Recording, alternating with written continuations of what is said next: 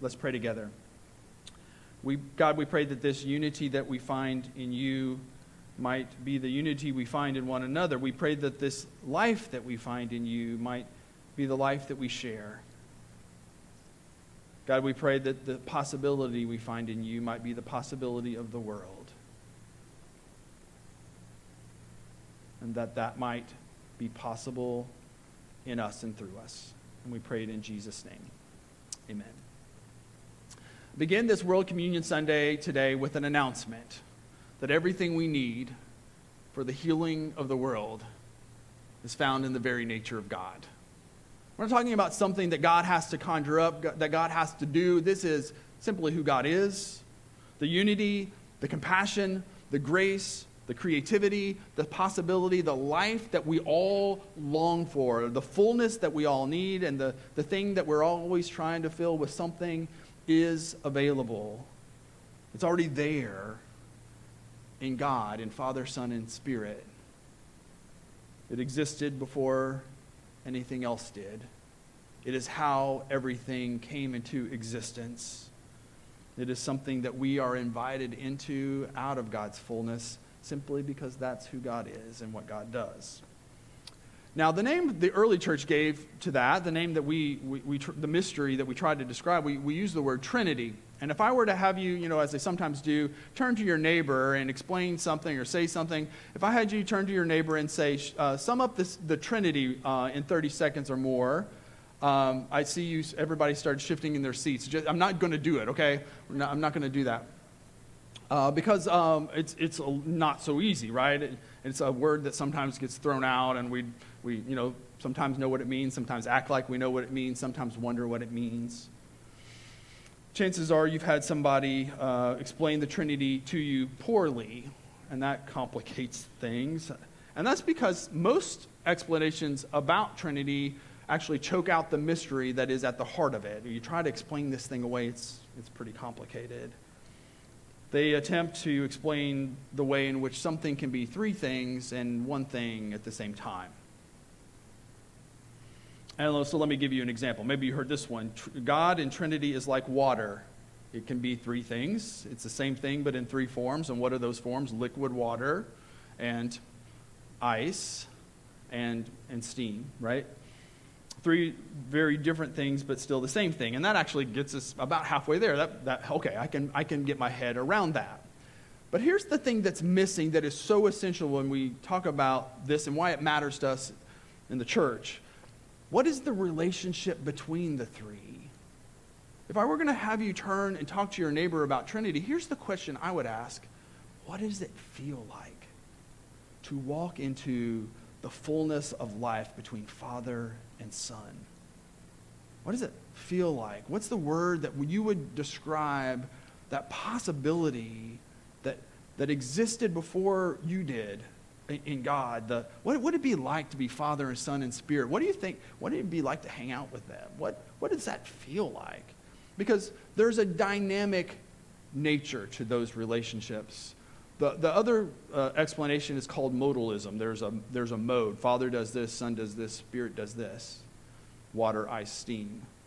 But what we mean in Trinity is that there is dynamic life coursing in the life of God. And then because God is God, God said we're going to open that up. We're going to open it up to you and to the world.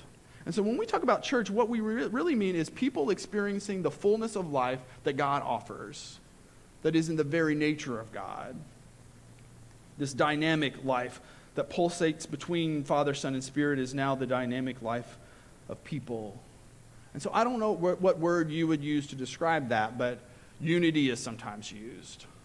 Fullness, dynamic life. By church, we mean the community on earth that participates in the life of God in heaven. It's now been made available on earth. And it is mysterious. It's this thing that you kind of know it when you see it. I mean, we try to give names to it. We try to structure it. We try to bring doctrine or polity in the church, and that somehow is going to contain it and then be able to bottle it and give it to other people. It doesn't work that way at all. It's mysterious. The Spirit blows where it will, but you know it when you see it. when I was in high school, I went on a trip. Would like to tell you that it was, as an athlete, it was a band trip. We went on a marching band trip. And so you're hanging out with band kids and band parents, and that's important to the story. I think band is great. I'm not knocking it, okay? But it is important to the story because we had an athlete in our midst. Apparently, we were in Orlando, actually. We were going to play at Disney World. And we were in Orlando, and the rumor got out that Shaquille O'Neal was in our hotel. And so you can imagine the buzz that went through all of us, hoping maybe that we would see Shaq. This is 1993, 1994. I looked this up, by the way. How tall is Shaquille O'Neal? Anybody know? He's 7'1", right? According to the internet, and the internet's never wrong, so I looked it up. And there's actually a chart I found of how much Shaq weighed through the years. So do you know how much he weighed in 1993, 94? Just a mere 300 pounds, that's all. And he got bigger than that. According to the internet, he was 400 pounds at one point in his career as an athlete. All that to say, kind of a big presence, right? Shaquille O'Neal, when Shaquille O'Neal shows up, you kind of know it, right? So we're all kind of in the buzz that maybe Shaq's in the hotel, and I'm in the lobby of the hotel with some other kids, but surrounded by a couple band moms. And the elevator opens. And I can see it to this day. Shaq came out, and it was like this. He kind of bent down out of the elevator and then stood up in the room, and it was like, whoa. I mean, the whole place just kind of dropped in awe of his presence. The physical presence of Shaquille O'Neal up close, you don't see that, you don't feel that on TV. Remarkable. And standing there kind of in awe of him, this band mom taps me on the shoulder, and she says, "Is that him?" Yeah. It's him. I would put Shaq into the know it when you see it category. And we should put church in the same category. Church happens when this incredible presence fills the space and it's undeniable. You don't really have to ask. And that's not necessarily in the way that we think, because in the story of Jesus, we discover that fullness of life, that presence of God that is undeniable is offered to people on the margins, the poor, and the people that are left out, and the people who are sick, and the people who are dying.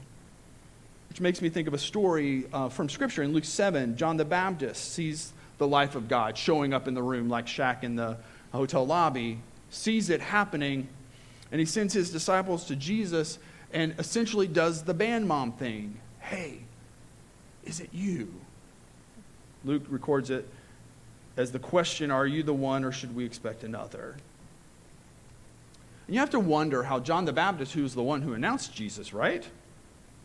How he comes into the story here now later and says, are you really the one? Which makes me wonder that even in someone like John the Baptist, who is prophetic and wild and wonderful, who doesn't fit into any box, when he sees Jesus show up, Jesus doesn't fit into even his box. So category breaking, boundary breaking was the ministry of Jesus. Are you the one or should we expect another? Is that him? What's remarkable is that Jesus doesn't get defensive. He doesn't try to justify his existence. He doesn't make a theological argument. These are things we all do, by the way. I'm going to connect a dot. We do all of those things. What does Jesus say? He says, look around. The blind receive sight, and the lame walk, and the deaf hear. The dead are being raised to life, and the gospel is being preached to the poor. You tell me. You know it when you see it. There is this fullness of life that we are being ushered into, invited into, that we are invited into to participate in its fullness. And we can call a lot of other things church. And the early church the church through history has tried to figure out what it is that constitutes church. There was a time where the Roman Catholic Church, and so they said, if you have the sacraments and you do them right, there's church. And I think they're kind of right. The Protestant Reformation came along and said, actually, it's something else too, that you need to have the Word, when it's proclaimed correctly, and the sacraments, then you have church. But what can sometimes get missed, both of those are right and can also be wrong, because there is something fundamental to Word and sacrament, which is that they are a chance for us to join into the life of God. And really, any time that we enter into the life of God in community, church happens, and you know it when you see it. But anything less than that, anything less than the fullness of life that God wants for us together, well, that's not church. That's not what we're going for. And so in our vision statement, we say that our hope is that you would become fully alive in a relationship with Christ and in relationship with us. And the New Testament had a word for that. They called it koinonia. In fact, it was the discovery of the early church. They didn't know how to put a pinpoint on this thing that was happening, this thing that was unique. They tried to name it, and so they picked a word from their world. They called it koinonia. It was a word from the business world which meant to be a partner or to have a share, to participate in something, to be a part of it. And so that word continues to guide the church today, because church happens when we join in that life to God, when we share it together and have a share in it. The early church discovered that we participate in the life of God and with one another in the fullness that is only possible in Father, Son, and Spirit. But man, you know it when you see it. That means the surest signs that the church is breaking out are these: oneness, unity, completeness, fullness, flourishing. This is what Jesus prayed for.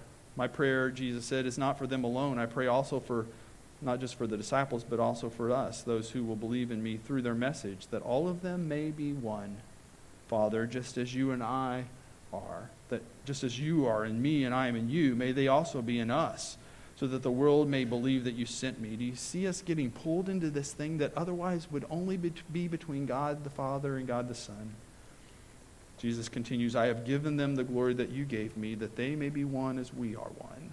I and them and you and me, so that they may be brought to complete unity. Then the world will know that you sent me and have loved them even as you have loved me. This oneness is something that we share with people around the world. And in view of that, it makes it seem pretty ridiculous how much time we spend talking about what we don't have in common. How much time and energy and effort and mental space is focused on what we don't share.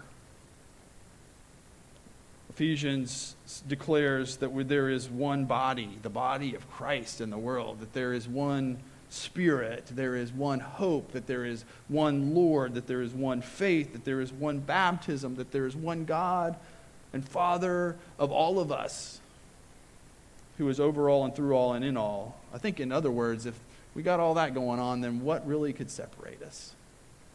In fact, the illusion that we are separate is part of our problem.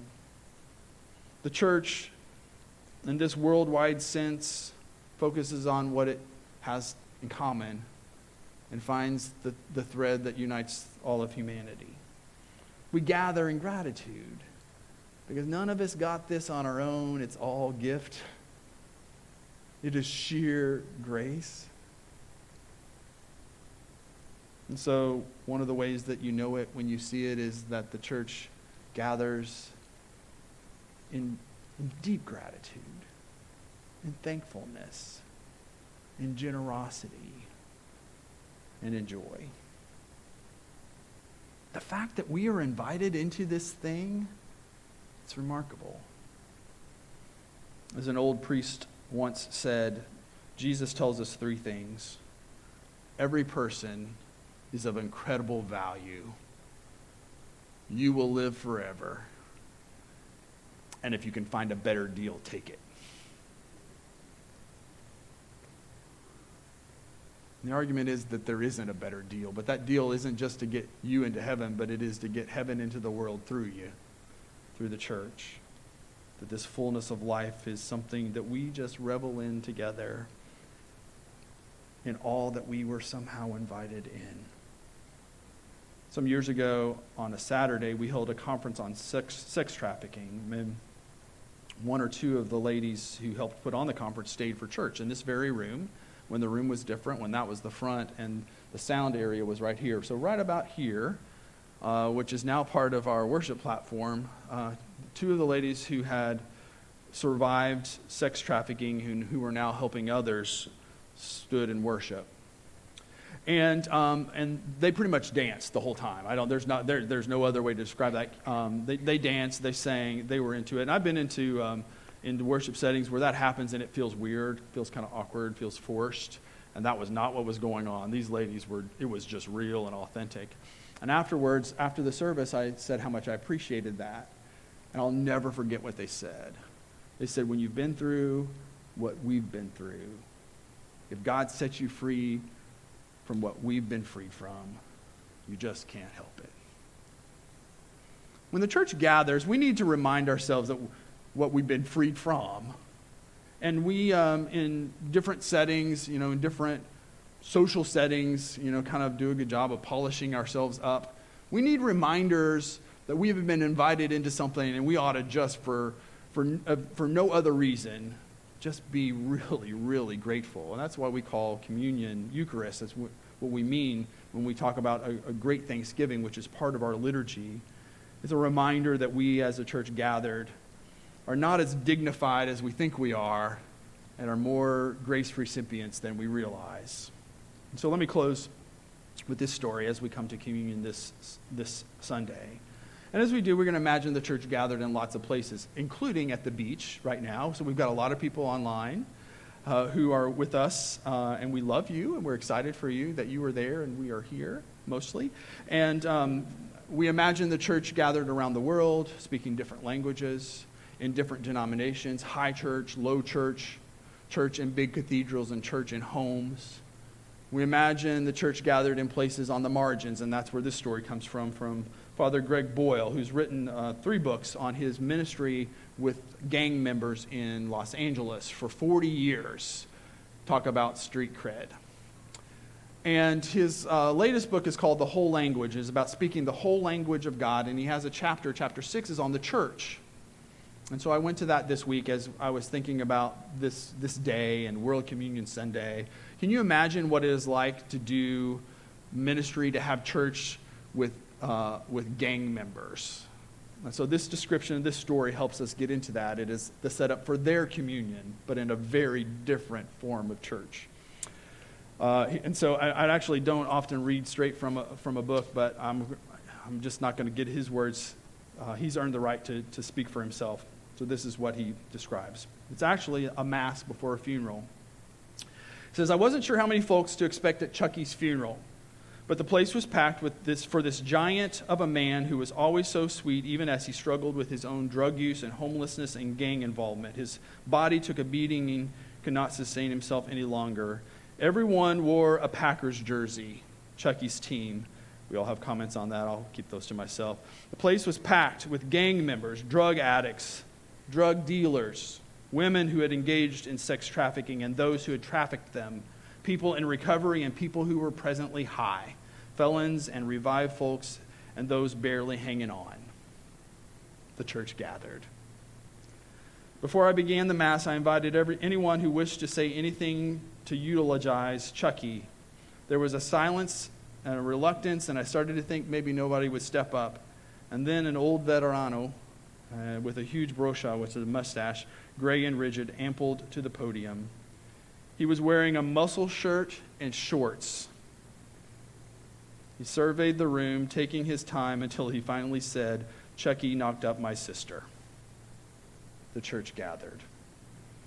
And this shock, the sentence detonated in the room in an outburst of raucous laughter, and as they began to tell stories, there was not a dry eye in the place.